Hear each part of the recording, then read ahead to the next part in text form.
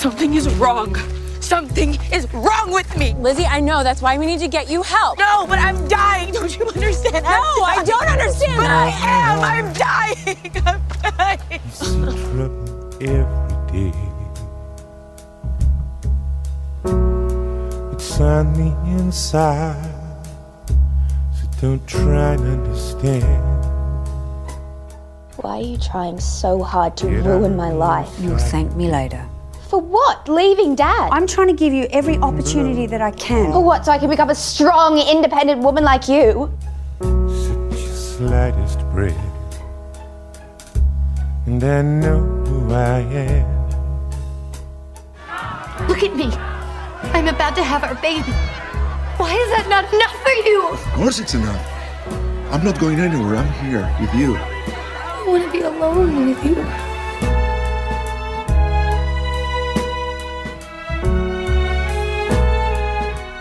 See, this is why it scares me, is because you don't take it seriously. I take it seriously. I think it's pretty, like... You have a camera in my face in the bathroom. Yeah, you look beautiful in the morning, by the way. Maybe we shouldn't have the camera. Hello? Words that define, and they scream it out loud. Welcome to Series 3 of the Projections podcast. Horror films affect us all in different ways, but fear is a universal and psychologically fascinating emotion. This season, we're talking about women in horror, dividing our exploration into themes including demons, pregnancy, the detective, the extreme, perfection, and love. We'll be discussing the portrayal of female subjectivity in horror, as well as the impact that watching them can have on us as women. Don't be scared, you're safe with us. There's trouble every day. Thank you, Sarah. We'll be in touch. All right, we're recording. We're back. Hi, Sarah. Hi, Mary. How are you? I'm good. I'm so excited because today we have a fantastic guest, Zoe, the host of the amazing Zoe with a Shotgun with us. Hi, Zoe. Hello. Thank you both for having me. Very excited to be here. Oh, we're happy to have you. Yes. Can you tell us a little bit, just plug all of your work? We're very interested. Oh gosh. So as you guys probably already know, I'm really into extreme horror films and horror in general. I've got my podcast Over with a Shotgun, and then also a co-host with my friend John on A Nice Chianti, which started as a horror podcast, and now we're just doing a lot of weird films, including rom-coms as well, which for me is not my kind of forte, but it's fine. And then I write for a couple of places like Scream Horror Magazine, and also Jump Cut Online, and then just anything to do with horror. I try to see how I can get involved, and that's about it for me. That's Amazing. Yeah, I've been so excited to talk with you today and just have this group chat about our 5th episode in our Women in Horror series. We've been focusing on various kind of themes, love, pregnancy, and today we're actually going to be talking about extreme representations in horror. Hence why I'm here. Hence why you're here. So I think I first heard you on Mike's podcast, The Evolution of Horror, and it was just so amazing to hear someone who's made that their subject. It's quite, I've never met anyone else that's made the extreme. Probably for good reason. But yeah. Sometimes I'm like, do you know what, actually I don't want to watch that anymore, that's just kind of nasty. Yeah. But then I'm always drawn back in by, I see something that's like, oh, they get their legs cut off, do they? I'm going to watch that. I'm there. All right. Amazing. Well, it's funny because some of my people, my friends listen to the podcast, and one of them said to me the other day, I'm listening to your Women in Horror, but it's like you're watching the horror film, so I don't have to. Yeah. And you're kind of one step above that. You're watching like the extreme horror films, so the rest of us don't have to. That's, most people that listen have said to me, they're like, I'm actually never going to watch a lot of those films. I just like to hear your reactions to them and go, that confirms that I'm not going to watch that movie. So it's quite, a couple of people have watched them, and I've also forced a couple of my friends to come over and watch them. But typically a lot of people stay away from them. So I feel like I would feel safe in your hands. Me too. With you. Well, I have 2 cats, and they're really cuddly as well. So it's like, it's nice vibes, nothing creepy. So it's good. It's almost like you perform a really kind of like needed litmus test function for people who might be otherwise probably never brave enough to actually tackle an extreme horror film. What would you say is the one film that you watched and you thought, oh my God, that's actually scarred me. I can never watch that again, and I would actually recommend no one watches it. I mean, there's a few like that. I would say the two that have done that to me is Slaughtered Vomit Dolls. Ooh. That one's very horrible. It's almost kind of just like vomit fetish. Oh my God. And I obviously don't have... Sorry, that's kind of one of my subjects. I'm really interested in vomiting. Oh, here we go. Yeah. So there we go. This is a perfect film for you. I think so. You need to watch this. Look, you watch it and then tell me if it's too scary, and then I won't watch it. And then I would say the other one would be a film called Tumbling Doll of Flesh. Wow. Which in the title alone is quite, but it's like a movie from Japan, like a found footage type movie. The first 45 minutes is like very, very bad porn, and then it's kind of just about a guy doing very nasty things to a woman's body while she's alive, and having sex with it in multiple ways. And that one was the one where I went, yeah, I'm about done that. Yeah. Damn. Feels like a real snuff film. Sure. Mm-hmm. Sure. Actually, have you ever seen August Underground? Because I want to watch that. I have. Do you recommend that? I actually really like them. Okay. I thought the first one was actually quite funny. Yeah. Okay. I don't know if everyone would agree, but... And what would you guys say is like the most extreme film you've seen? Ooh. The thing is, that's the thing. I try, but I'm not very good with the extreme. I mean, it's not that...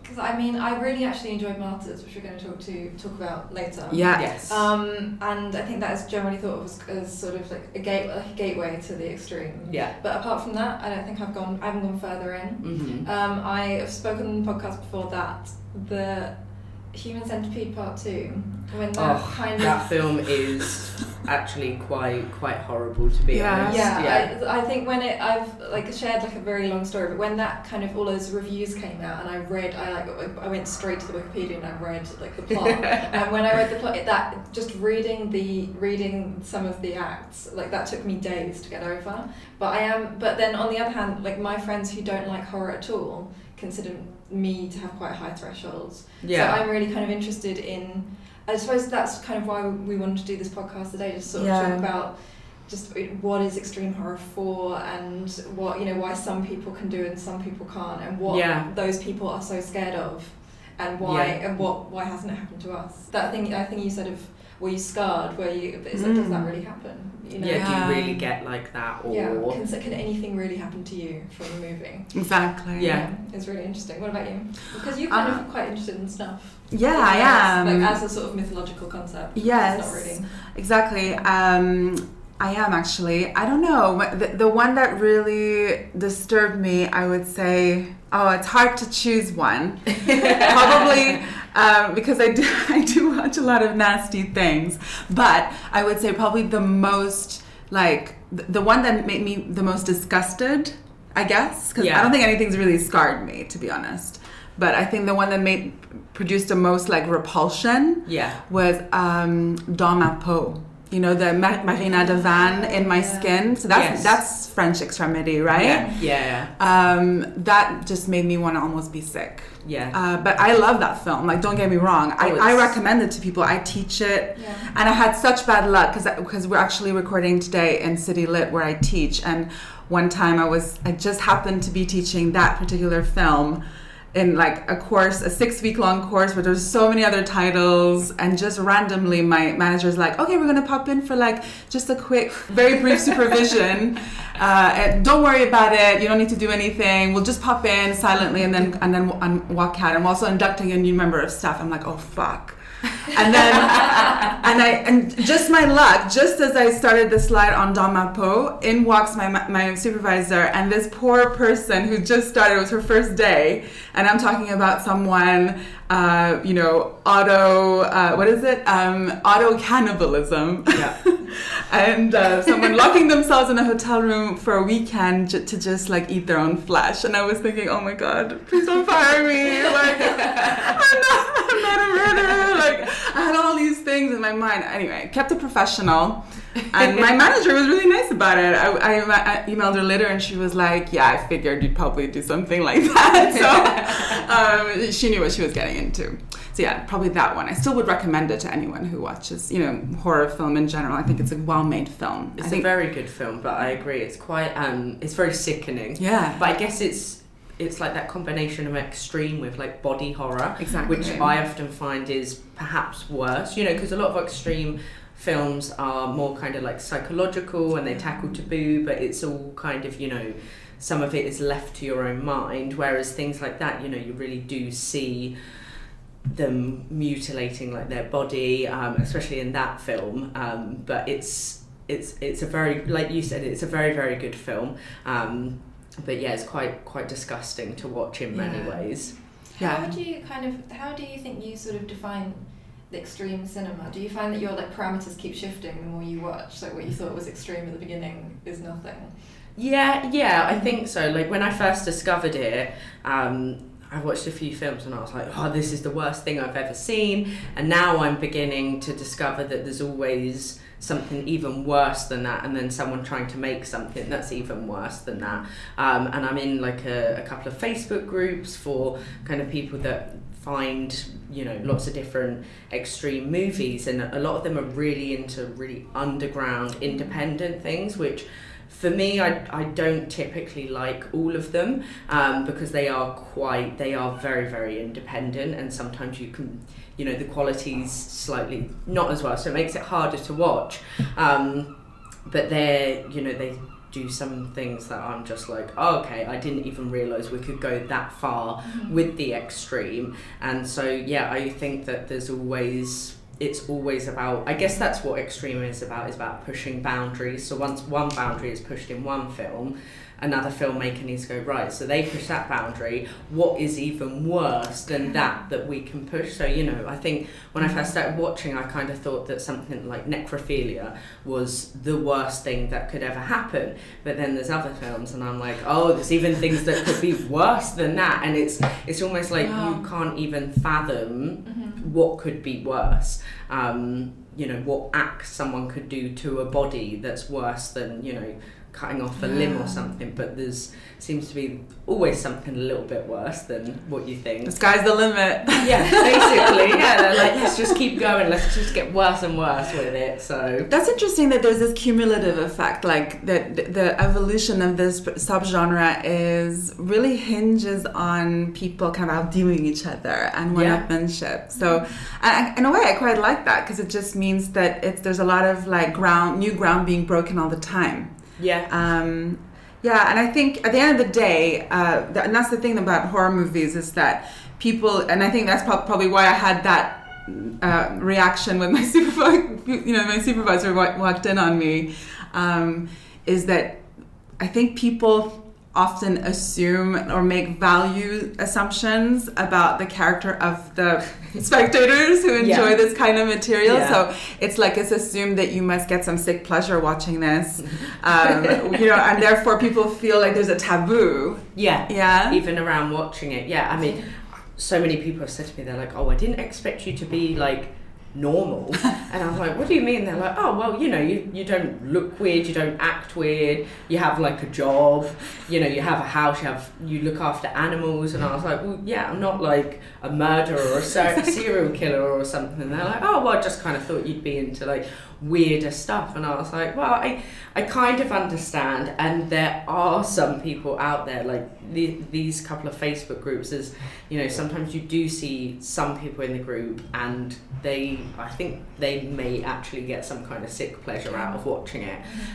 So I do think there's some people out there that I'm kind of like, they seem like they're like fetishizing it. Yeah, and I think for a lot of people sometimes it maybe even becomes like a sexual thing. And you do what you do in your spare time. I don't want to know, but Wow. I think it all depends, but yeah, typically everyone that I've met that likes extreme horror films seem to be like quite normal people, because I guess it's almost like kind of a form of like escapism. Any, you know, horror in particular, I'm sure you guys agree, is kind of like escapism from things that you wouldn't normally want to see. You know, like I hate real animal cruelty. I don't want to. I'm very squeamish in real life. I hate real life blood. I'll faint at the sight of real life blood, but I can happily watch a movie that's got. Yeah, I can't, and I think it's because I can separate and go, well, that's a movie. And this is real, you know. If I cut my finger, I'm like, oh, I'm passing out. But I watch the film and I'm like, yeah, it's fine. Yeah, so I guess it's like, you know, almost it's kind of like the opposite of, like, you know, I guess maybe real serial killers. I mean, they watch like comedies or something. Definitely a theme that's come up a lot throughout this series. Because we are kind of, I think because we do get questioned a lot about our love of horror. I get questioned a lot about my love of true crime as well. That's something that I feel like I have to defend. Yeah. And so I think, and it does make me worry about what kind of person I am on a moral level sometimes, because, you know, if you do have to kind of answer for something. And so we are kind of very interested in that, like what horror is for and what extreme horror is for. And I think a lot of time that idea of something that you would find difficult to deal with in real life, having like a safe space to explore that is really important. Yeah, and exactly. And I'm the same thing. When I cut my finger, I'm just like, I can't even. I'm just like, someone else deal with this. I can't even look at it. But then I can sit through gory horror. Yeah, and actually, in a way, the horror, platform and the language of horror is, I think it's actually really healthy. It's a healthy way of processing maybe trauma or processing difficult emotions that you wouldn't normally get a chance to address or confront. And this is actually giving the viewer an opportunity to actually like engage with some of that difficult stuff, but in a safe way, because we accept that it's fake. It's not real. You know, this is not really happening. It's just a movie. It's just a story. And for that, I think it's actually really, really valuable. It's literally the opposite of what a lot of non-horror viewers assume. I think it's actually really functional, you know? It's almost like kind of like therapy. It is, you know, totally. You know, like in therapy, they obviously say, you know, you need to confront these emotions, you need to tackle them head on, somewhere safe where you can process them, which literally with horror, you have all these horrible things, but you kind of sit down on your sofa or perhaps in the cinema, you know, and you look at them and you go, right, okay, let's process this, let's look at it, you know, without it coming at you unexpectedly. You kind of put yourself ready to be open about the emotions you're going to feel. So I think it's almost, it's quite therapeutic to watch it. And you know how you said about like trauma and things, I think horror looks a lot at like trauma, grief, you know, films like Hereditary, that one, you know, how it focused on grief, and that one for like, you know, on a personal level, grief is a thing that I try to like avoid at all costs. And I sat down and I was like, I know Hereditary is going to make me address this, and I actually found it really like therapeutic. I was watching it and I was like, actually I feel really good after watching that. My boyfriend was like, really? I was like, well, I feel, you know, sad. I was like, but it's quite a good way to like combat it and look at it and go, right, okay, this is, you know, you do have those emotions that come out, but like safely. So. Amen, sister. Well said. It's interesting because when you sort of think about that, you know, our fans that are not going to watch the films, or your fans that are not going to watch the films, they're going to listen. Do you think maybe they're just like poking their head into the door of therapy, or like maybe like just like looking at therapists on websites, they're not ready to have therapy yet? Probably, yeah. A bit like that, yeah. Yeah, I think, well, because I think you have to be quite brave to, you know, put yourself in that position. And I think, you know, extreme horror, even when I first started, I would only ever look at things online and kind of like you were saying earlier, read all the Wikipedia pages, and then I was finally like, right, let's watch one. And I remember putting on, I was like, oh God, I was like, am I going to be scarred after this? Is it going to be like, you know, the worst thing ever? And then after you kind of watch one, you go, I could do it again. And I guess there's some people that perhaps might not feel that way and might go, I never want to watch something like that again. But I think it's always worse in your mind than what you see. You read about it and you go, oh my God, I can't even imagine like what that looks like on screen. And then you see it on screen and of course it's still horrible, but it's perhaps not as bad as you were thinking about it. Even if people do think that's the worst thing they've ever seen, they're never going to do it again, the fact still kind of remains that you have got to the end. I think there's like a really nice survival process about watching a horror film. And it's like you are at the end, nothing, like you're still there, you've watched it, you've done it. You survived. So yeah, and even if you think, exactly, that's pretty much what it is. Everyone can be a final girl. Even men. And I do definitely, I have to say I really actually utilised a horror movie recently, because as Mary knows, I had a friend kill herself just before Christmas, which is like a grief of like a very specific kind, because it's kind of like it's guilt and it's grief and it's like a lot of things that you kind of have to process before you can even be sad. Of course. And after a few days of kind of trying to do Christmas stuff and deal with it, I just found like my dad lent me his house while he went away with his girlfriend. And I was just like, I have to watch Midsommar. I can't. It was like I just was like, there's nothing else I can do right now. I just have to watch Midsommar. And it made me feel so much better. Midsommar is one that's, I'm pretty sure for like 3 days afterwards I was like constantly thinking about that film. And I think, because I find it quite interesting to see how, like, especially for that film, how like men and women deal with it. Because my boyfriend, he was like, I didn't get that film. It was the worst film I've ever seen. Like, he really hated it, and I was like, oh no, I feel like I resonated with it. But I guess, maybe because the main character is a female and it deals with a lot of things that I think perhaps females are more, were maybe more in tuned with. But it's really interesting to hear how you used it as like a way to deal with the things that you were going through. Yeah, if I was like less worried about doing stuff to other people, I would prescribe everyone horror films all the time. Kind of doctorship. Yeah, basically. I think I could start a business. But that's another really interesting point. Do either of you think that, do you think that women do have a specific relationship with horror that men don't? Because I know that previously, like maybe in like the 80s, 90s, that there's this idea of like men like horror and women go to horror films with them to like be scared and get a cuddle. But now I really think in like this century, it's like this kind of phenomenon of like spooky girls being really into horror. I feel like we've overtaken men a little bit in our like thirst for like being for scary stuff. I see it as kind of like, because I guess women always were meant to be like, prim and proper, and you like girly things, and you adhere to liking fashion and makeup and children and all those kinds of things. That's kind of like the really, archaic view of how women should act. And I almost feel like horror, and women liking horror is almost kind of like a rebellion. Because we're like, we can be, men are like, even my dad, I remember him saying to me, he was like, girls, normally girls wouldn't have tattoos and like blood and gore and scary things because that's for boys. And I was like, no, it's not. I was like, that's cool.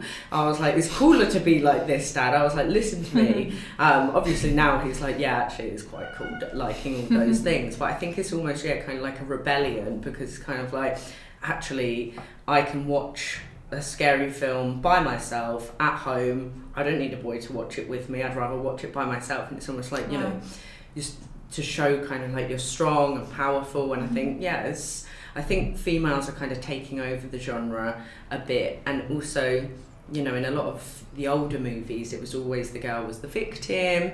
Whereas nowadays, it's kind of changing. We're seeing more women become perpetrators. Yeah, exactly. They're doing it. And we were kind of going, that's cool. We like that. We'll get on board with that. So... Yeah, that's so true. Actually, Jennifer Kent, who also directed The Babadook, when she was fundraising, because she actually initially that film was a short, and then she developed it into a feature length. And in her journey to develop the film, she was told by the industry, women just don't watch horror movies, forget about it. And she actually went and did research, and she found scientific data that proved that it's basically split down the middle, like 50-50. Viewers are absolutely, like, there's as many men as women who enjoy watching horror movies. So this idea that there just isn't the audience, you know, in terms of women, that somehow our demographic makes us biologically, like, you know, there's this kind of exclusivity. It's actually not true. Simply not true. Because subjectivity is scary. Every living person who's a subject and who has a psyche and a past that's, you know, probably has incurred trauma, that is literally the only prerequisite you need to enjoy horror, because that stuff is scary. Exactly. and we're processing our own issues through a language that reflects back to us all the scary stuff. That's literally the only license you need to enter the genre. Yeah, it's not about, I mean, I think it's not gendered. It's not about gender at all. That's the point. Like, it's not you are or you're not, so... Yeah, absolutely. I mean, with that said, we can segue into the films, because today we're going to be talking about Martyrs and American Mary. I actually think we should start with Martyrs, because I feel like with American Mary we end on a kind of interesting note that sort of resolves. Yeah, is that okay? I was just saying before we recorded that Mary always has like the perfect curation. No. I pay her to say that. So actually, just a bit of, we can start with a synopsis of Martyrs. Yeah, I've got it here. So this is actually a 2008 release. Yeah. It's a French... It's quite a while now. Yeah, quite a while. Yeah. We missed its anniversary. I know. Well, now we're going to have to wait another 8 years. Like, yeah. Another 8 years. Yeah, exactly. It's a French psychological horror drama film written and directed by Pascal Laugier. Oh, thank you for saying that. I was trying to figure out how to do it. Is it French-Canadian? Yeah. This week's got 2 Canadian films. I know, exactly. Yeah. Okay, so, as a child, Lucy escapes from torture and confinement at the hands of mysterious captors and is taken in by an orphanage where she is befriended by the kind and also abused Anna. While she recovers physically, she is tormented by visions of a dead girl who attacks and cuts her, though it is really Lucy inflicting harm on herself. As an adult, Lucy arrives at the house of a seemingly innocuous middle-class family and murders everyone with a shotgun.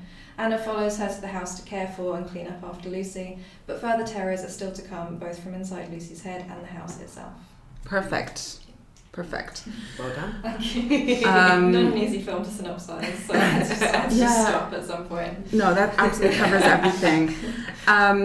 And this was a very controversial film upon its release. It sort of polarized a lot of the critics. I think the screening at the Cannes Film Festival left a lot of people offended and like upset and whatever. It's associated with the new French extremity movement, which we've talked about. So the first thing I want to really ask both of you really is, what did you think when you first saw this film? Because there's almost nothing like it out there. Mm-hmm. Yeah, I would agree that there's actually nothing quite like Martyrs. I think the first time I saw it, because it was one of those films that when I was getting into extreme horror, it was always coming up on, you know, lists and IMDb and all those places. And I remember the first time I saw it, I almost couldn't kind of process what I had seen, because I was still quite new to the genre itself, and I was like, what the fuck is this? And I remember my friend, he doesn't like horror, but he loves certain kind of films, and Martyrs was one that he'd watched before me, and he was like, you're gonna love it. And I met up with him and I was like, I just don't even know how to talk about it. I was like, it's so powerful. I was like, I just have no words to kind of describe it. And I think it still has that effect to some degree. It does. And I think it's still very, very controversial in many ways. Yeah, visceral. It's so extreme, isn't it? It is. Although I have to, there's a thing that sort of people say when they've watched Martyrs, where they say like, I didn't enjoy it, but I think it's very good films. I actually enjoy it. Yeah. I'm here to just admit that I actually really enjoy it as a film. I think it is. I enjoy that relationship between those women, and I think it's brilliant. It's great. I watched it also as I probably haven't ever watched anything that extreme before, but I watched that essay film, that Charlie Lynn essay film, Fear Itself, which is like, it's on iPlayer, but it's just like kind of like a little, like almost like a montage of horror films, and sort of talking about the experience of watching horror. I watched that. I used to work in a vintage shop with this girl, Ellis. We had no customers. It was a very expensive vintage shop. It was in Pimlico, in like this sort of side street. No customers all day, so we used to sit down and watch films. And we watched Fear Itself, and there's a clip from Martyrs in it. It's sort of the clip right at the end where she's skinned. And so just to get into the spoilers. And we finished this sort of film, and she was like, I really want to watch Martyrs, and I was like, I do too. Let's just do it. So we watched it in this like amongst these like these sort of like Aussie Clark dresses and like fur coats, just in this shop. But every time someone came in, we like had to pause it. But, and we just kind of watched, and it's a really short film. It's like it's 90 minutes. All these things. Yeah. And I think at the time I was kind of, God, all my stories are so depressing, but I was quite depressed at the time. And I kind of gone through like quite a horrible breakup, and I was quite angry. And I think I saw in the film the sort of two ways that I could go. Yeah. In a way, like I feel like I saw in Lucy and Anna the two ways that I could sort of go from here, if I held on to this or if I let it go.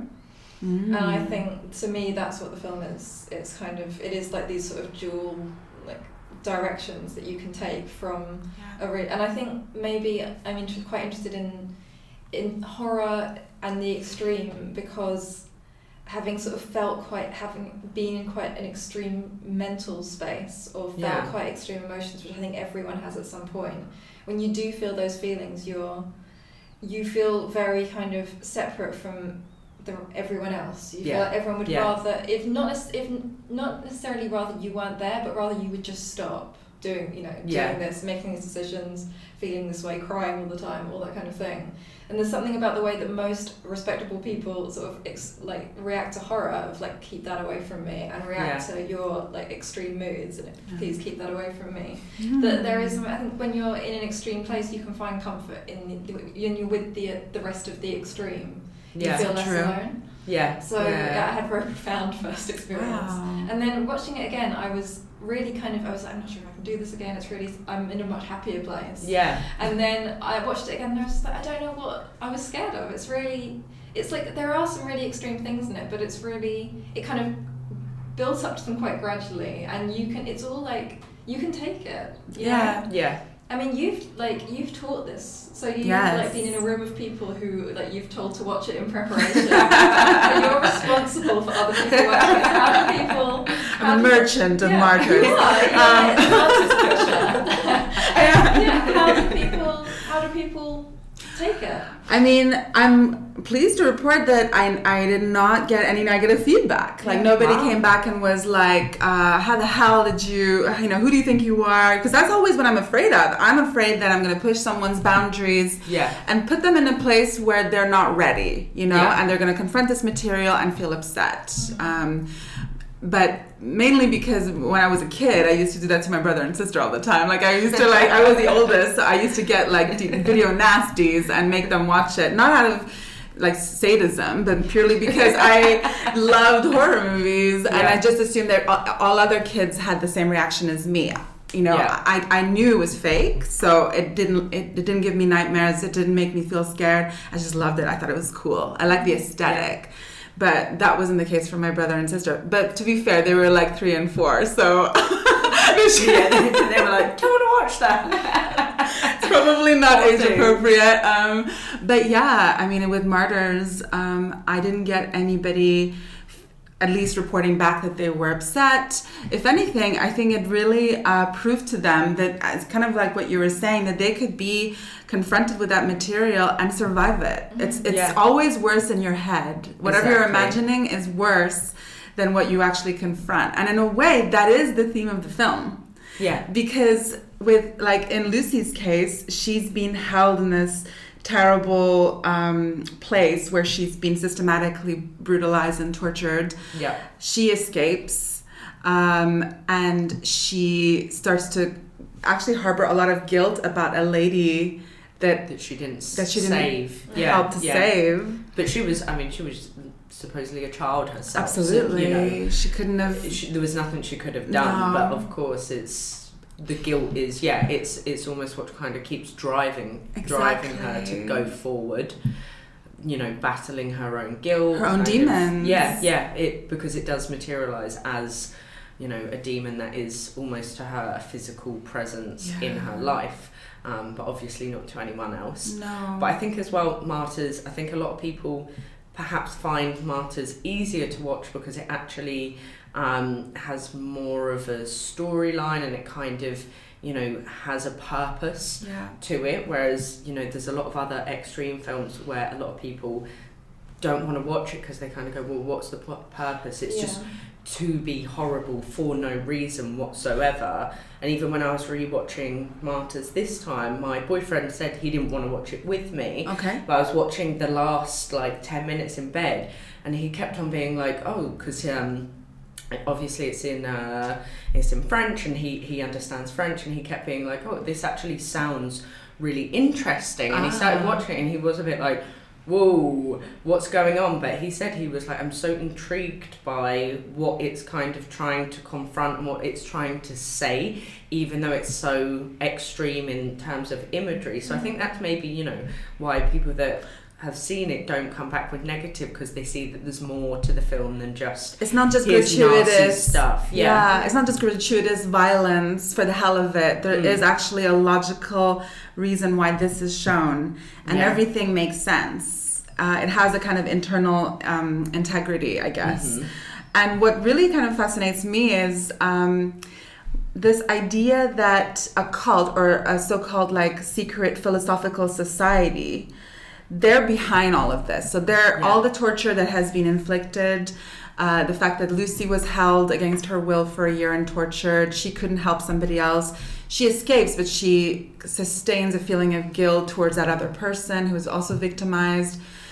She carries all this trauma with her for years, and she goes back to exact revenge on this family, which to me that looked a bit like Funny Games. I thought it was going to be a movie like that, where a poor, unsuspecting, innocent family is brutalized for no reason. They're violated in their home, and we're meant to be feeling sympathy with the family. But then we realize that actually these were the perpetrators, the parents of that family. They're part of this society that captures people, inflicts this torture, systematically brutalizes them. And they do this because it's an experiment to find out, to kind of separate the victims from the martyrs, and how victims are people who cannot... So what it is, when they're tortured, they simply remain on the platform of just being mad. So they carry this trauma and they just remain in the realm of madness.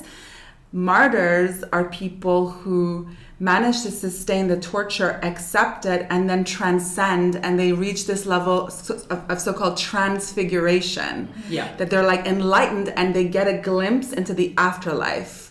And that's what these experimenters or these cult members, they're trying to do. They're trying to get data about the afterlife through the systematic torture so that they can hear back from a martyr what it is they saw in the afterlife and get that data with them. It's epistemologically, whatever, that word. Epistemology. Sorry. We'll take your word for it. It's the philosophy around knowledge. How do we know what we know? How did we access that knowledge, right? So, and this to me is interesting because there's so much... I think this film is really about trauma, from a theoretical perspective, that we take for granted the trauma that we've sustained. And we'd like to hope that we've overcome what happened to us and we've reached a place of enlightenment, that in fact we've now entered into an afterlife of what happened to us. We've moved past it. Ideally, we are the martyrs of our lives because we can say that we've evolved so much. We're so enlightened, but we've glimpsed into something more evolved than merely being victims. Well, I think that's true, actually, because, you think, if you go through a trauma, I mean, you can kind of, say if someone dies in your life or something, you can live the rest of your life kind of, you know, letting it affect you every single day, going through, you know, being really upset about it, not doing certain things because you're letting, you know, a past trauma affect you, might be, you know, playing into like anxieties and stuff, which I think, you know, is not always, you can't always stop those things. It's kind of based on your personality, but at the same time, there's also the fact that, you know, if you do go through a really bad trauma in your life, you can kind of go, okay, well, how am I going to make me stronger and kind of push me forward in life, you know? And I'm sure there's lots of people that we all know that have gone through horrific things in their life that we perhaps don't even have an idea about, because we go, you know, they're such strong people, they're always happy, positive, and then you start to talk to them and they go, well, this happened in my life, and you're like, what the fuck, I would have never guessed it. And yeah, like you said, I guess they've kind of become the martyr of their own life, because it can, well, what's the saying, what doesn't kill you makes you stronger. And it's a bit cheesy, but it's quite true. It's like, it does kind of, it can really project you as a person and make you kind of go, well, fuck all of that.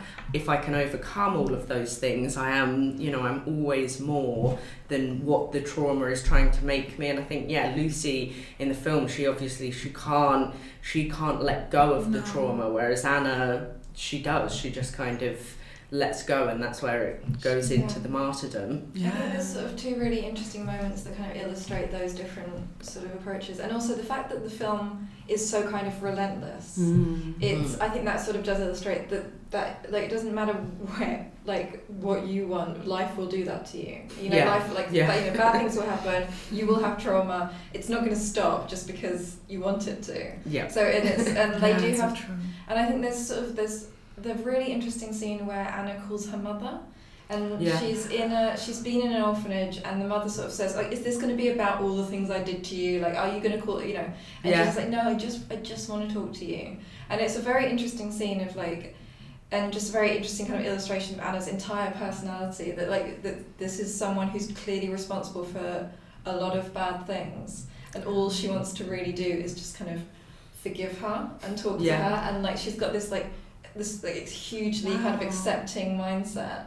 And then there's a moment where Lucy talks to her sort of the demon that's pursuing her, and she says to her, and like her voice kind of cracks and she sounds like a child, and she says to her, but I even killed the children, like, and she's like, and it's sort of like this kind of, this has shaped my life, I have not done anything else but you know, be affected by this, and it's still not working.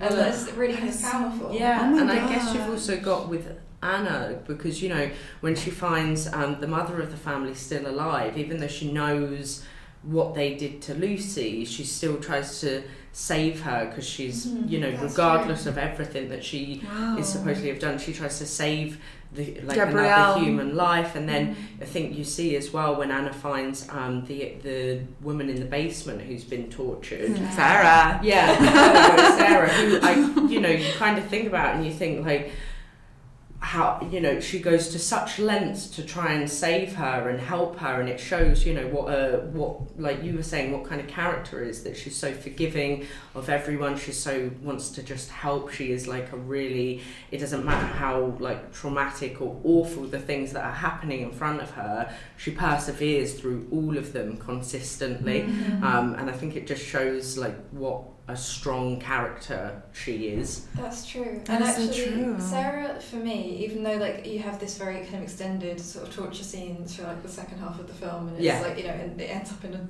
as I've said, a skinning, and like it's for me, Sarah is the most horrifying part of the film. Just like, and I think that the way that she looks, it's like she's almost like a physical manifestation of trauma. Like, it's just like, get that away from me, I think is like what most people's reaction. And you would be terrified. If I saw that, I would be like, what the fuck is that? It's terrifying. It's like someone who's so abused and so traumatized that they just look like trauma. They just look like violence. And like, and the fact that Anna can kind of see her as something to look after as opposed to something to sort of back away from. It's just really, it's kind of really illustrative. Like, is like there's like a, you know, there's Sarah looks a lot like Lucy's dead girl. Yeah, they're really a lot, similar. yeah. And Lucy cannot bear to be, has to this see strange her. relationship, she's but is terrified of her. that. Yeah, and Sarah is Anna's dead girl, and Sarah just puts her in the bath and holds her hand, and That's incredible. Yeah, that is so true, because actually, what that says to me is that those are the moments throughout the movie where it's foreshadowing the fact that Anna is capable of transfiguration. Yeah. There's something in her that, even though she had a really rough life herself, and she was abused or she was neglected and abandoned, she has her own familiar, her own checkered history with her family, it hasn't completely stripped her of her kind of humanity, and she's still able to access something very much autonomously that allows her to break higher ground and transcend. That's why she's kind of the ideal subject for these torturers, because they want to access the afterlife, because there's something in her profile, in Anna's profile, where she accesses the afterlife of trauma. She's able to be a human and not merely just be completely motivated and driven by let's say revenge, like Lucy was.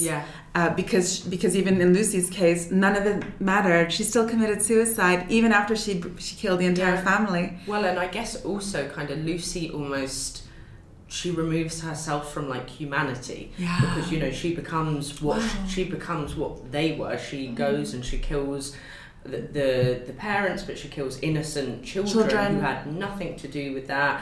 Then and it's the way she kind of batters the mother, and even when Anna's trying to grab her, she hits Anna, the one person who's her friend, been trying to look after her, and then she goes and she kills herself after doing all of that, and it's almost like she's almost not human herself. Whereas you were saying, with Anna, she's still, regardless of everything, she sees everyone else as a human, but she still recognizes herself as a human and doesn't become just the victim, which is the purpose of it, isn't it? Is just she kind of doesn't allow herself to go, I'm going to be molded by these things. I'm still a human regardless of what's happened to me, which I think is quite... She's transcended. Yeah. That's interesting what you say about Lucy, because I the first time I watched it, and I think this is something that people noticed, I think that maybe a lot of the critics might have focused on. There is a kiss between the two main characters. Oh yeah. And then I think I remember one of my favourite reviews is someone saying it was these women in slipping around in bloody knickers, it's just this idea of this quite sort of this this idea of it just being exploitation, right? And so it's interesting because that really kind of explains the kiss in a way, because there is this kiss and Lucy doesn't want the kiss, and that's almost like Lucy saying no to humanity. And I guess it's Anna still seeing, even though, because Lucy's fucked up, she really, really is, and it's Anna still seeing past all of that and going, you're still a human capable of love and me of loving you, but like you said, Lucy's no, I can't, any other emotion that's not coming from her trauma, she doesn't want, even the friendship, you can see it's all kind of Anna is the one that holds that friendship together. Lucy is just Anna goes with her to do all this horrible stuff, helps to try and get rid of the bodies, to save her from everything, and Lucy is just, all she cares about is basically herself, and that's, she doesn't really care about anyone else. Her whole identity is wrapped up in this trauma. There's absolutely no other growth or personal development for her, aside from being very much stunted. And it's kind of like PTSD, actually. It made me think the way that PTSD functions, where the people who survive the trauma, if it becomes pathological, every single day they're just, through their flashbacks, through their night terrors, all the symptoms of PTSD where they intensely relive the pain of the trauma every single day, they're just still trapped in the prism of that horrible event, or if in the case of complex trauma, several horrible events. So it's a bit like Lucy's, the kind of a very extreme, excessive representation of PTSD, where your whole life is just absolutely dominated by what happened to you in the past. you're just every single day is just a repetition of reliving the past, and you cannot grow out of that. Like that's how it, you know, it's really, really scary, and it's those kinds of pathological mental states are so beautifully expressed in the horror medium because you can really get the emotional aspect of it. Yeah. And I think that, I suppose, I don't want to say that everyone who is inflicted with PTSD is a victim, not at all, but maybe more that the experiential reality of daily reliving the pain and feeling like you're still being tortured, having hallucinations of your perpetrator or the abuse every day, even in the absence of it, that's not, you haven't actually transcended or transfigured your pain. You're just still caught up and trapped in that little prison. Yeah. So I like the kind of dichotomy in this film because we're getting this alternative approach through Anna. She still kept her humanity. And even when it's so, that final sequence when Anna's imprisoned by the society and they're beating her, they're cutting her hair, they're like, it's just the worst. It almost seems silly to say that it's worse than all the gory stuff we've watched up until that moment, but it's just to watch someone be broken, you know? Yeah. And yet she's skinned alive. She's flayed, I believe is the... Thank you. Flayed. That's flayed. That sounds so like glamorous, but it's like literally like skinned alive. I'll just flay this tonight, don't worry. I'm just going to play the smarter and then I'll be right with you. And then we can eat. But it's so interesting because while they're doing this to her, so they're kind of following their usual program of like breaking somebody down, trying to get them to that place where their eyes like change and they start to glimpse into some mystical, ethereal event beyond our dimension. And sure enough, it works. Like Anna reaches that level, the final stage, as it were, right? That's how they call it. Now, I really want to find out from both of you what happened, because so she tells Mademoiselle, right, the leader of this cult, she whispers to her, and like this, all the members of the cult are like gathered to find out what it is that Anna saw, right? Yep. And then she says something. We as the audience don't find out what was said, what was actually reported in terms of what was glimpsed at, and then Mademoiselle goes into this room. And then one of her colleagues was like, what was it exactly that, what did Anna tell you? And then Mademoiselle said, keep doubting. And then she killed herself. She kills herself, yeah. She blows her brains out with a gun. So what is it? Like, there's so many theories on the internet about what was said. Why did this leader of the cult feel compelled to kill herself? Like, what do you think? Well, I guess it could be one or the other. I guess it's either, because I was thinking though, if it's something that awful, then surely you wouldn't want to kill yourself, right? Because you're going to want to whatever is in the afterlife, if it's that bad, then you want to survive as long as possible. So it must be something good. It must be like paradise to want to go there immediately.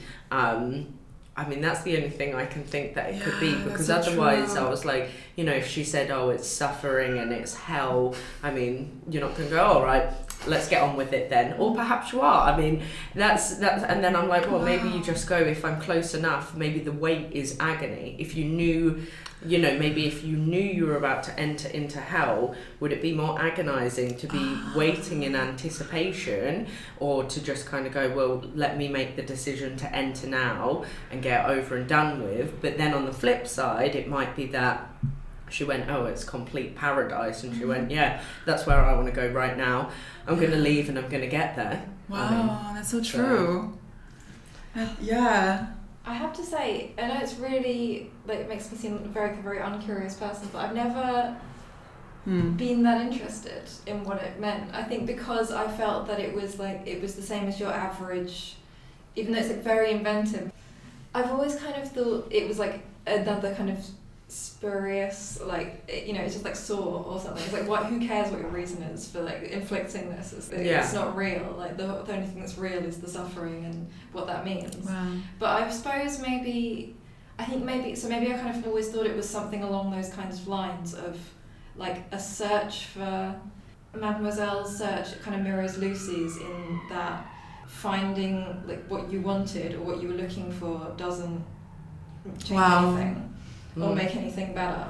Well, I guess perhaps she said there's nothing afterwards. Yeah, maybe there is nothing. And they've that. done all of that to all of those women that like gone through her life being so horrific and doing the worst of the worst as a human for nothing.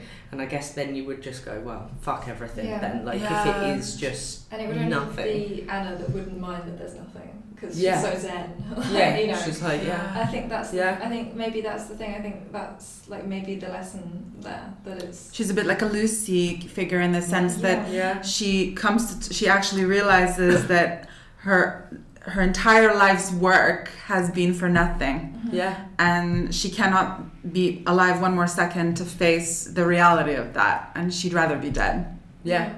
I think the film is the journey, not the ending. I agree. There's so much packed into the rest of the film with like complex things that I think because a lot of people talk about the end and they go, oh, but when I first, that was what my friend said. He was like, oh, but what's the last bit about?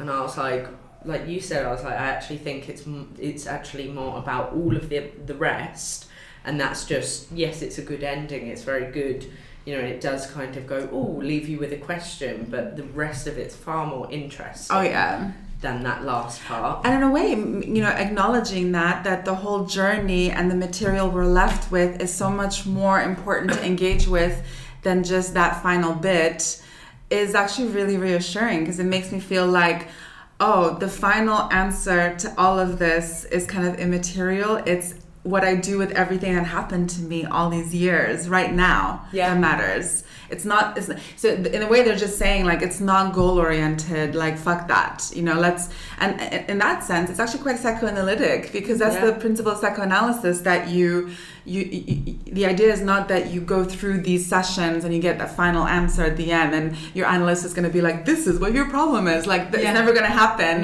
You're never going to get anything easily like handed to you on a platter. You have to work and you have to look back and engage and confront and try and break higher ground. Keep on going through that. You know, a couple of my friends have started therapy and they were going, oh, you know, do you think when will I end it? And I was like, well, I have other friends who have been going through it for 5-6 years, and I was like, and they said it's not something they see that one day they'll just go, oh well, I'm cured now and my problems are fine. It's a continuous thing, because you know, you get over one trauma and then another thing happens and that kind of affects you. So then I think Martyrs is the journey that we go through to get to that ending, and then if it is nothing, then it's kind of, it's almost like a metaphor for life, isn't it? It really is. You know, we get to the end and we go, all right, and now we die. But I feel like we can actually talk about American Mary. Yes. Yeah, definitely. Yeah.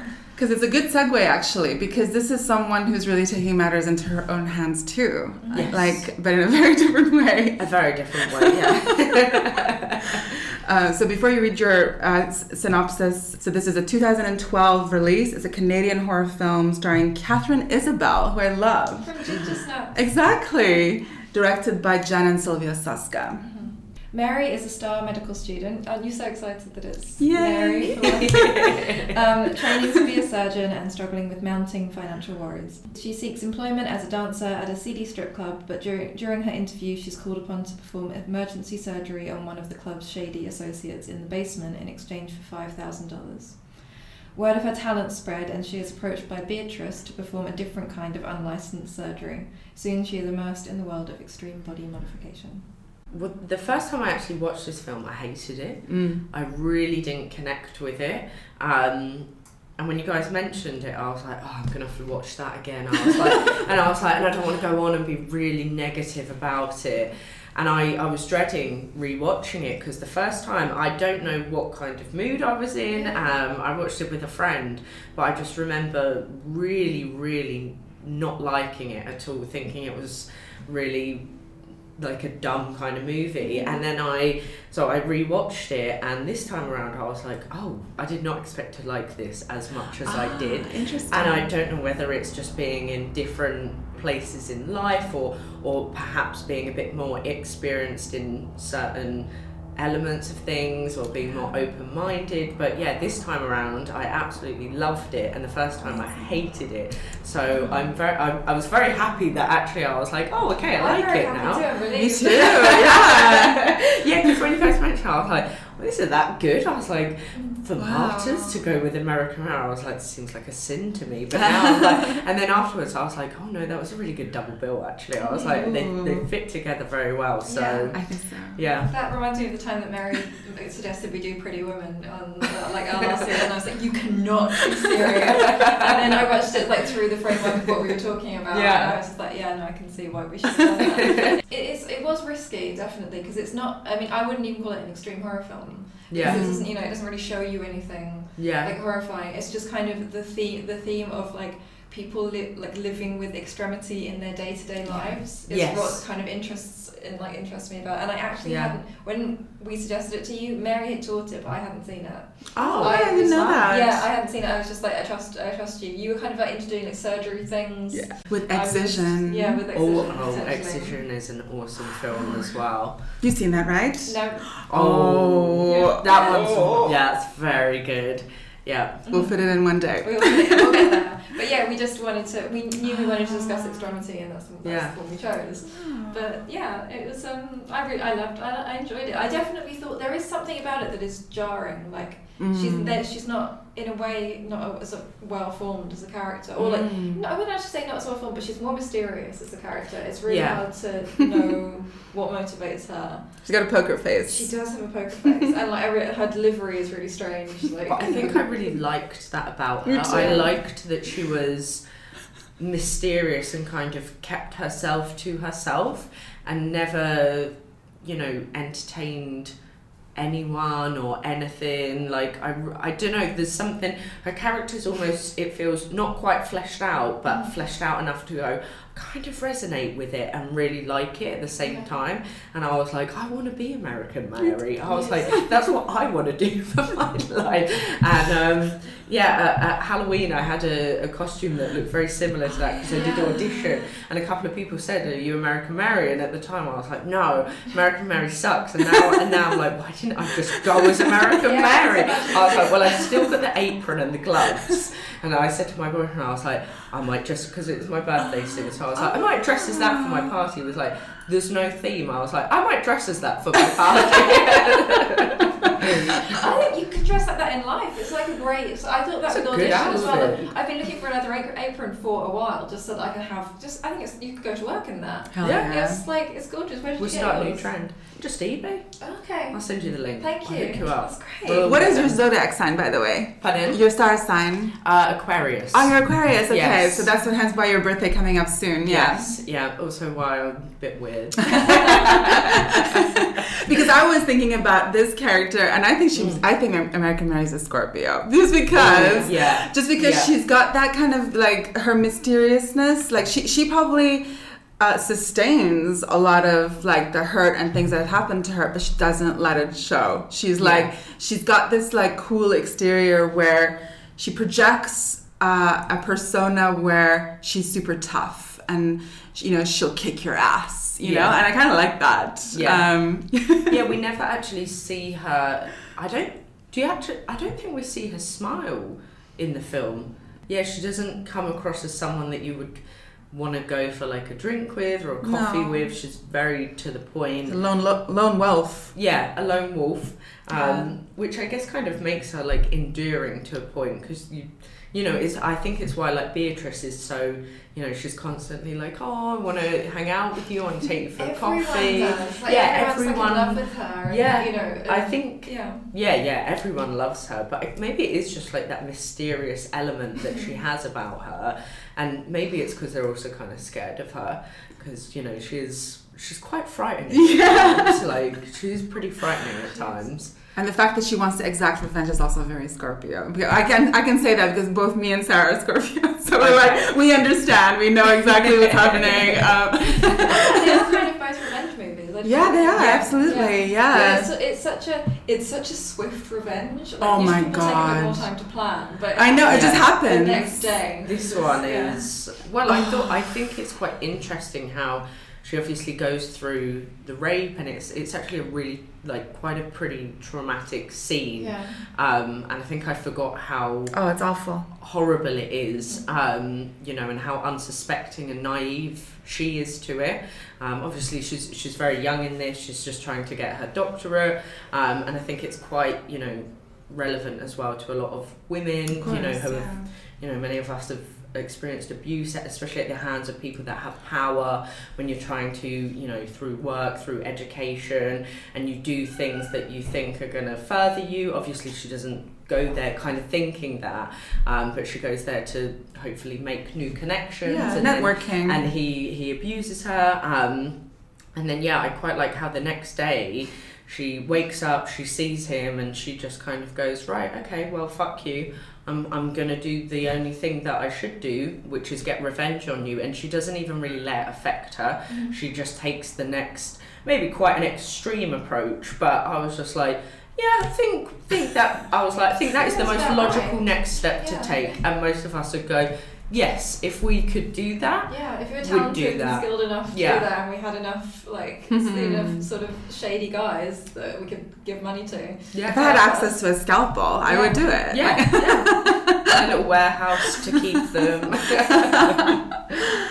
I do wish she'd just finish him off though. He is really disgusting.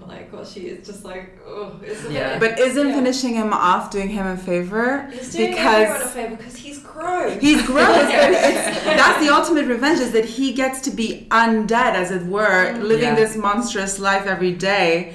And she's completely disempowered him. That's the problem with revenge, though, because you've got a pet monster. I know. It's a huge downside. That's the thing, actually. Sarah's a manifestation of trauma. He's like a manifestation of revenge. It's like now you've got something in a basement to take care of, or something legs or arms. Too much work. Too much work. Yeah, exactly. That's the problem with revenge. It's too labor intensive. Yeah, it's really labor intensive. No one's going to pay you for it. It's pro bono.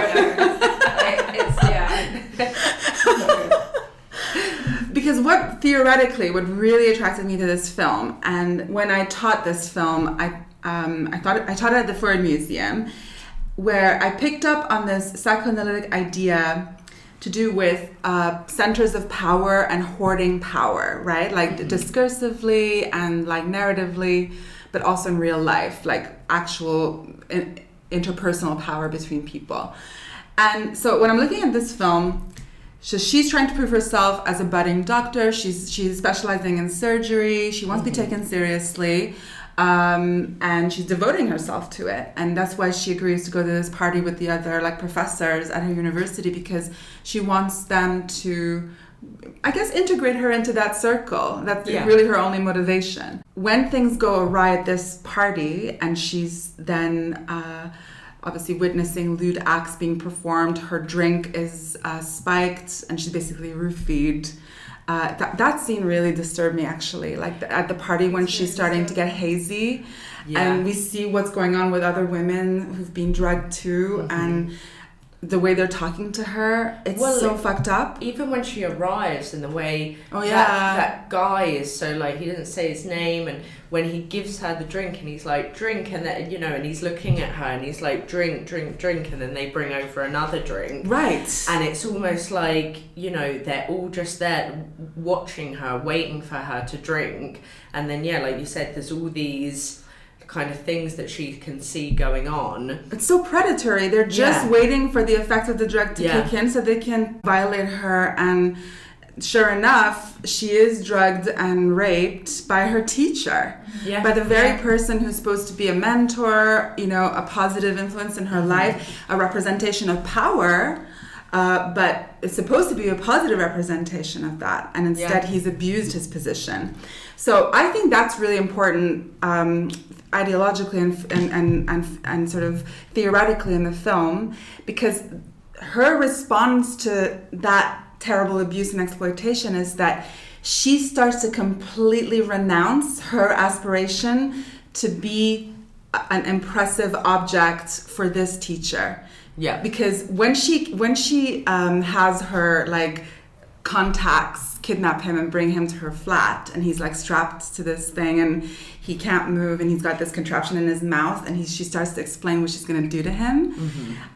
She says, I quit med school today. Like, she opens with that. Yeah. And that, to me, that's important, because it's absolutely rejecting the center of power that's supposed to dominate over her. She's a castrating agent. She's removing his status symbol, his limbs, his everything. Like, she's stripping him from every signifier of power that he always clung to. And so in that regard, it's sort of like the roles are reversed. She uses him as live practice material for extreme surgeries, and then uses the pictures of his modifications as the portfolio to base her business on. Yeah. And to me, the thing that resonates is, in psychoanalysis, there's this idea around the phallus, like that's spoken about. We've never actually really talked about this on our podcast. You did refer to our microphone as I did, didn't I? So you must have had it on your mind. Phallus on the brain. It's basically, so this is actually a really funny term in a way for what it actually designates, because for Freud, the phallus literally just meant the male anatomy, like the penis. Yeah. And for Lacan, for Jacques Lacan, his kind of successor, because he was more into like linguistics and post-structuralist philosophy, he went beyond just the male anatomy. He said that the phallus is actually a kind of imaginary, it has imaginary and symbolic functions that refer to actually the center where signification is anchored in everything that we understand, i.e. it's basically a center of power. It is not a gendered thing. There can be phallic women. Okay. And Mary is a phallic woman. She's reclaimed power for herself. She's completely demolished the center of power of these surgeons and what they've done to her, how they've exploited their power, they've abused her. And she's reversed the roles, where she's now captured them and completely stripped them of their agency and their autonomy the way they did to her. Yeah. She's exacting the same level of domination of power over them. It's the phallus in psychoanalysis is a particularly privileged signifier that inaugurates the process of signification. And for Lacan, he said that a lot of the times our whole language is actually phallocentric in the sense that it privileges men's position in the world and society. So he did believe that there's a patriarchy, it should be demolished. And that's why he also explained that in relation to a phallocentric discourse, women feel alienated in response to that. They're not really represented. Yeah. So because of that, because we're kind of inherently not accepted in a phallocentric discourse, it's hard for men to imagine what we're like. And so they fantasize about us. They try and fill in the gap about us. And we do the same for ourselves because our language doesn't represent us. Yeah. So I think American Mary is a really good example of the phallus and like represented in film, because she has the wherewithal through her. She's taken all of the signifiers of everything she learned in school, in medical school, like all her knowledge about surgeries, and she's weaponized them against her perpetrators who are meant to be her masters. Yeah. She's completely flipped the script. It's brilliant. Yeah, and I guess she also kind of like abuses and uses him, exactly what he did to her. He abused her and used her for his own sexual needs, and she does the same. Like you said, she built her entire business off using him and abusing him to be able to go further, and that is completely kind of like the other way round, which is really interesting to see. That is really interesting, because as I was watching it, I was thinking like it was a bit similar to Joker, actually, in the way that all of the everything that happens at the hospital in this like upper strata of society is like almost like needlessly bleak. Like it's like it's jarring, it feels weird, they're creepy, no one's nice, no one's good. And then in this like world where everyone's like committing a crime or like a little bit weird, everyone's super nice and sweet. Like, you know, like all of the like body modification people are like really lovely, and like this like guy at the club who like has people beaten up is like really sweet. Yeah, he just likes her. And I was like, this is like very. I was just like, oh, I don't know. I mean, before you explained that, I was like, this seems like a bit simplistic, a bit over the top. But actually, maybe that is the Soska sisters thing. They are like critiquing like acceptable society. Exactly. And it's sort of hypocrisy. Exactly. Well, yeah, because I mean, it's like you look at. I mean, actually, I watched Hail Satan documentary the other day, and they talk about, you know, how you look at Christianity, and of course we're not going to get into the whole religion thing, but, you know, they were saying how you look at like typical Christianity, and they're always seen as like the do-gooders and the nice people, and they were like, but actually, you know, there's been certain churches and things where, you know, they've come out and there's paedophilia happening, there's child abuse, and then they were saying like we're the satanic temple, and people think we do sacrifices and we worship Satan, we hate everyone, and we, you know, want everyone to die and burn. And they were like, and actually, you know, they were going out, they were providing free sanitary care to young girls, they were doing community service, they were protecting animals, and they were like, we are actually the do-gooders, we are trying to make the world a better place. And they were like, but we are seen as evil in the world when they're not evil at all. And I think American Mary shows that, like you said, you know, the doctors who supposedly save lives, you know, create a better world for everyone, they're actually doing horrible things, and they keep making jokes going, I get to cut people up for a living. They enjoy it, they revel in it, and they're almost like sick fucks that are doing that. We go, oh, but doctors, amazing. Right. Obviously, I'm pretty sure most normal doctors are hopefully not like the doctors in American Mary, but, you know, it's almost showing that higher power authority, even though they're high up and they have the power, doesn't necessarily mean that they're the good in the world. And, you know, the people that are, you know, like me, for instance, I'm tattooed, and I remember when I was young, when I started getting tattooed, people were like, oh, you won't get a job, people would think you're a criminal, it's related to criminality, and, you know, all those things. And I was like, but I'm just me. I was like, I would save a bee if I need to save a bee. I was like, I wouldn't harm anyone. I was like, just because of the way you look, you know. And a lot of people that do have, you know, people that are into horror films, like we were saying earlier, how you often get people say, oh, you're into horror films, you must like horrible things.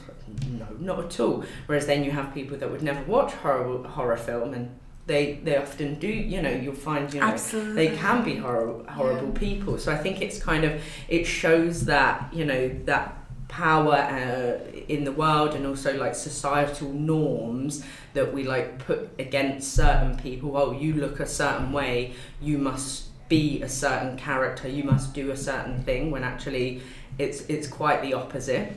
Absolutely. Because actually, even like one of Mary's earlier clients, this lady, because there's a couple of ladies who come in, one looks like Betty Boop, and then she brings in her friend, the blonde lady. Ruby. Right, Ruby, exactly. She's a fashion designer, right? Yeah. And when she requests the surgery from Mary, obviously this is all like under table stuff, it's unofficial like surgeries that are not sanctioned by any hospital. But Mary agrees to do it because she's strapped for cash. But the request from Ruby is that she wants surgery to look like a doll, because dolls are not fetishized and sexualized and objectified the way women are. And so that's what she wants for herself. She just wants to be like this uncanny, sexless object without her proper parts, right? And so she wants surgeries to like cover up her nipples or remove her nipples and just have like skin and seal up her vulva. And the reason we learned that the reason like this request is rooted in terrible like domestic violence from is that right, from her partner, or she's being violated. I kind of got the impression that she kind of makes this decision just based on her own experiences, but like when at the end of the film, when he sees what she's done, he like becomes so enraged by this like literally impenetrable like female object, like this like orificeless, unfuckable, that he just loses.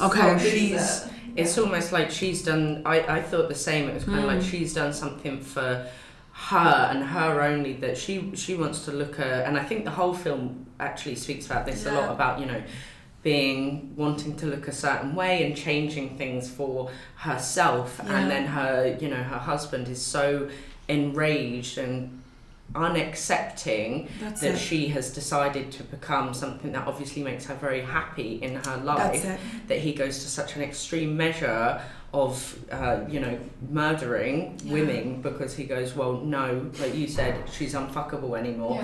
Nothing, he doesn't even see her for who she is. She's more than just a fuckable, but perhaps that's even why she did it. Maybe she knew that he only sees her as a sexual object, so she went, I want to get rid of the sexuality that I have. That's it.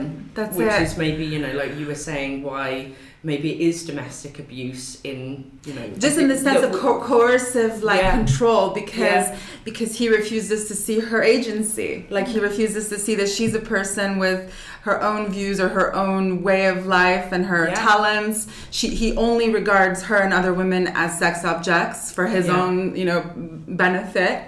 And in a sense, like, what Ruby is doing, she's trying to remove signifiers of herself as a sexual being so that she can get on with her life. And in a way, what Mary's doing is she still sustains how she looks naturally, but she incorporates and embeds a layer of violence because they start calling her Bloody Mary, right? Because of what she's chosen to do, like doing all these like sort of underground surgeries.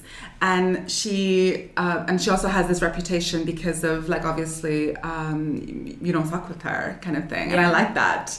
I really like that aspect of her. Obviously, it gets to be too much in the film where she takes it to an extreme place where it's no longer manageable. It's like kind of what you said. It's an act of revenge, but she has to keep her pet. Yeah, she has to keep her pet monster. It's gross. Yeah, and it that's the thing. That is the thing about revenge. Yeah. But there is also, that really does tie back into the thing you said about men. You know, obviously this is like a theoretical thing, not all men, but you know, men feeling like being frustrated by women, like the mystery of women. Yeah. You know, and that is the thing when, like, there's nothing to like penetrate. It's like she's like the optimum mysterious woman. Well, and I also think a lot of men have a problem with powerful women. Yes. It's me and my friend were talking about it yesterday, you know, intimidation. They feel intimidated, they feel weak, they don't feel masculine next to a powerful woman, and just because she's powerful shouldn't take away the masculinity that he has at all, or the power that he feels. But, you know, I think a lot of men do feel that, and that's obviously, you know, in American Mary, she becomes powerful, and even the guy in the club, he obviously, he's, you know, fascinated by her. He kind of likes her. Woman. Yeah, and you can see he likes the power, and she asks him at one point near the end, you know, are you scared of me? Someone said you fear me, and he kind of just doesn't really say anything. But I think it's, you know, for him, he actually, the power is the attraction. That's it. You know, and throughout the whole film, I mean, Mary, she's not sexual at all. You know, she doesn't. Even when she goes to audition to be the stripper, he says, you know, you're not very, like, you don't walk very sexy or anything. And yes, she wears, like, because I was thinking about her, like, she's very feminine. You know, she wears high heels all the time. Makeup. She wears makeup. She does wear, like, quite skimpy outfits, but she's not sexual at all. Which is, it's very interesting because, of course, you know, you have all around, like, rape culture and, you know, what you wear it makes you sexual, etc. Where she wears all the typical things that they go, oh, well, you had a short skirt on, you had heels on, but she's not sexual at all. She's just kind of like this powerful being. Yeah, I think she's like the ultimate phallic woman in a sense. I think they kind of all are. Like, they're all like rolling in money. Yeah. For one thing, like, there's so much money around, and it's like women that have all of it.